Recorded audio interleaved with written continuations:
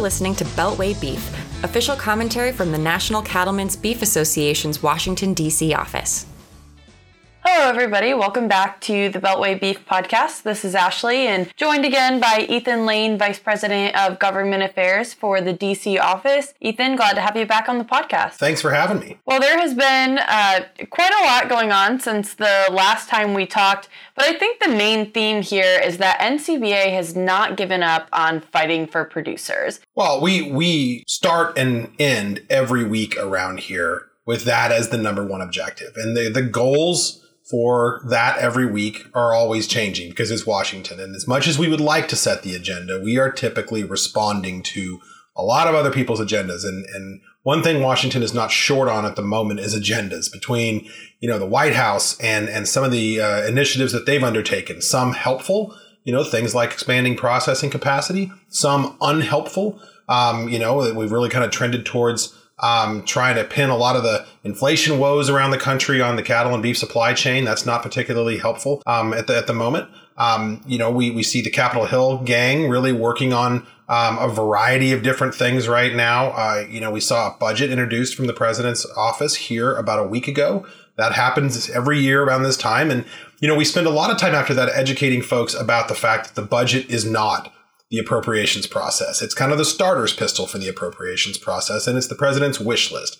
One of those big fights kind of reoccurred in that. I mean, that budget outlines a lot of intent to go back after some of those tax provisions that we spent so much time killing last year during the infrastructure and Build Back Better conversations. And we want to make sure those stay gone. So that's a fight we're going to re-engage in, obviously. And we've been up on Capitol Hill this week talking about exactly that. But it's an election year, and that always means sort of a bad idea factory here in Washington. You get a lot of folks that are trying to figure out how to connect with their constituents, start worrying they haven't done enough in their time in office. And that always generates some unusual ideas, some bad ideas, couple good ideas. So we're going to spend a lot of time over the next couple months kind of playing whack-a-mole with some of those and trying to make sure we're educating folks up on Capitol Hill about what producers really need to be successful, what they really need to make sure this industry continues to grow. And what would be damaging to the efforts of those producers around the country. And while you're doing that, because I feel like sometimes the news that can come out of Washington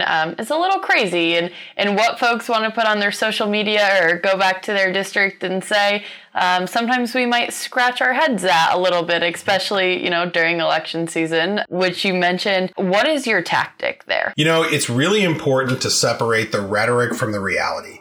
If you get your news from Facebook, first and foremost, stop doing that immediately. There's a lot of good stuff out there, but there's also a lot of untrustworthy information. It's really easy for folks in politics to manipulate public opinion with bad information using social media. So, what we start with is making sure that we're looking at facts, that we're looking at the real impacts of these things, the reality of something moving forward, whether or not this is something that we want to use some of our political capital and efforts on, engage our state affiliates and fight, or something we want to promote. And we want to make sure we don't spend, time chasing things that aren't really an issue for producers or maybe are more of a media play than a real threat. Because a lot of times that's what we'll see up here is, members of Congress trying to get people revved up on something that's a priority for them and isn't really a priority for the industry. So let's kind of switch gears to stuff that is actually happening in Washington. Today we saw Representative Hartzler and Representative Panetta drop the A-Plus Act. And this is something that we support as it increases processing capacity. And we know that's a good thing for our producers. Well, when we look at the changes in the industry since this law was last visited, this is a 100-year-old law that at the time was a really good one, right? To prevent these big stockyards from also owning packing plants. That model has changed over the years. And now, these sale barns are really an obvious place to start looking for ownership or partial ownership or interest in some of these new small packing facilities, regional packing facilities that we're contemplating all over the country. So it's important that we keep the laws updated to reflect the state of the industry and the times. We really appreciate Congresswoman Hartzler, Congressman Panetta working on this. It's common sense. It's something that we discussed at length at our convention in Houston. I think it has pretty broad bipartisan appeal. And it just makes sure that we're not leaving some key players in these discussions on the sideline because of some of their other business interests. Now, obviously, what we don't want is big packers owning big marketing entities and having that combined. But this is focused on small regional entities and areas where we can really make a difference in rural communities that need more of that processing capacity. Well, that was the good news. Let's move on to maybe some of the bad news that's come out of Washington lately. Let's first talk about the American Prairie Reserve decision. So APR is one of those things that we just seem to never be able to get rid of. It's this massive project up in Montana, a lot of funding out of places like New York City, San Francisco, kind of these centers of real eco, green money. And they love the idea that they're funding this grand vision for kind of an American Serengeti in Montana, right?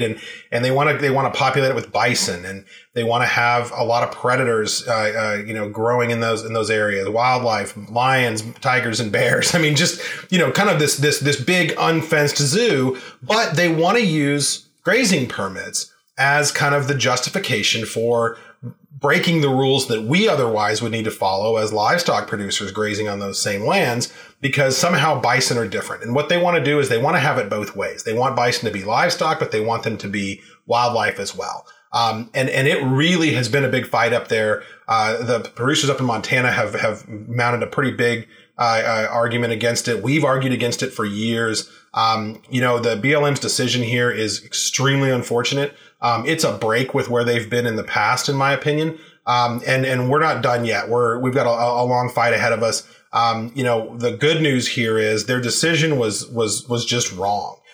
They don't have the authority to do what they did. So, it opens up some good opportunity for us to hit back, look at our legal options, look at the path forward, and make sure that we're not allowing something like that happen to close out producers up there, that are good producers doing good work, because they don't fit, with the mold of this kind of grand vision that the environmental community is trying to push. And I think the basis of that is misguided ideas and people thinking that their grand idea is what's going to work for those Western lands. And a lot of what we do here at NCBA is pushing back on misguided ideas and letting people know, hey, those just aren't going to work the way that you want them to or the way that you think they are.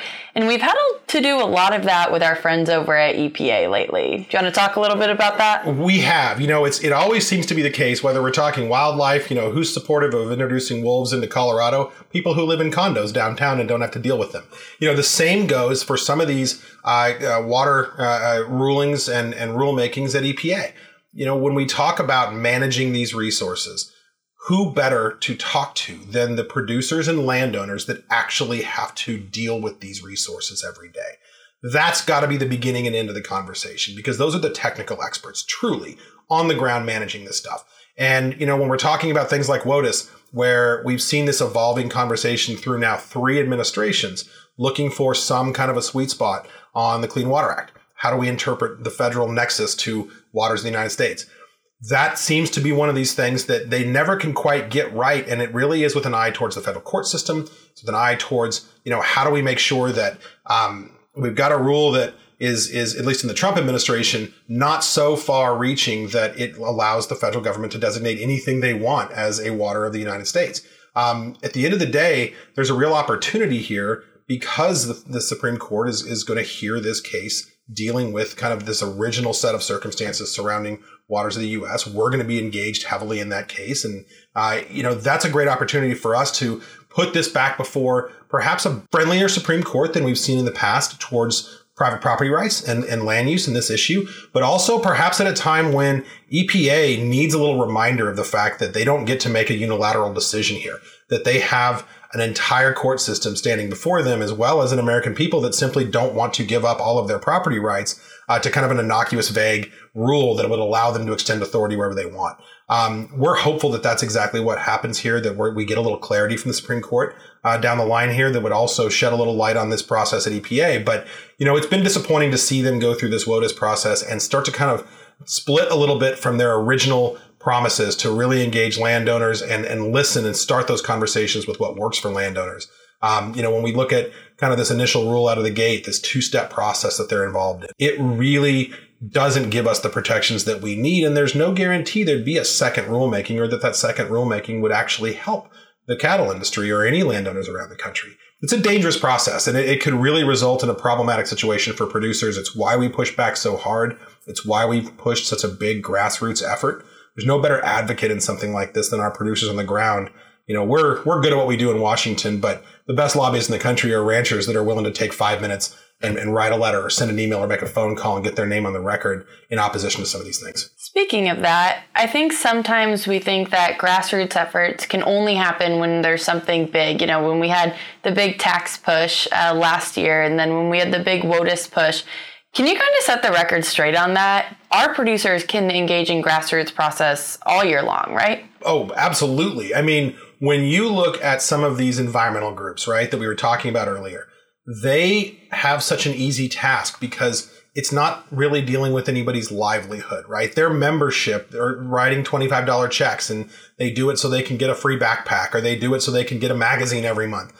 They often don't have any real idea what these groups are pushing, but those giant email lists allow them to tap these people on a regular basis on any number of issues. And that volume of names, right? That volume of, grassroots, and I'm making air quotes while we're talking here, weighing in on this, that makes it imperative that we in the livestock community use that opportunity every single chance we get, because we are so outgunned by these folks that don't really have any stake in the game other than, they saw a commercial or they saw an Instagram ad and happened to add their email to a list. So we don't have the luxury in this industry of taking a pass on any grassroots engagement opportunity. If they're having a public meeting near you, show up. If there's an opportunity to send an email or get on the record with your member of Congress, Congress is going out for 2 weeks. They're going home for Easter recess.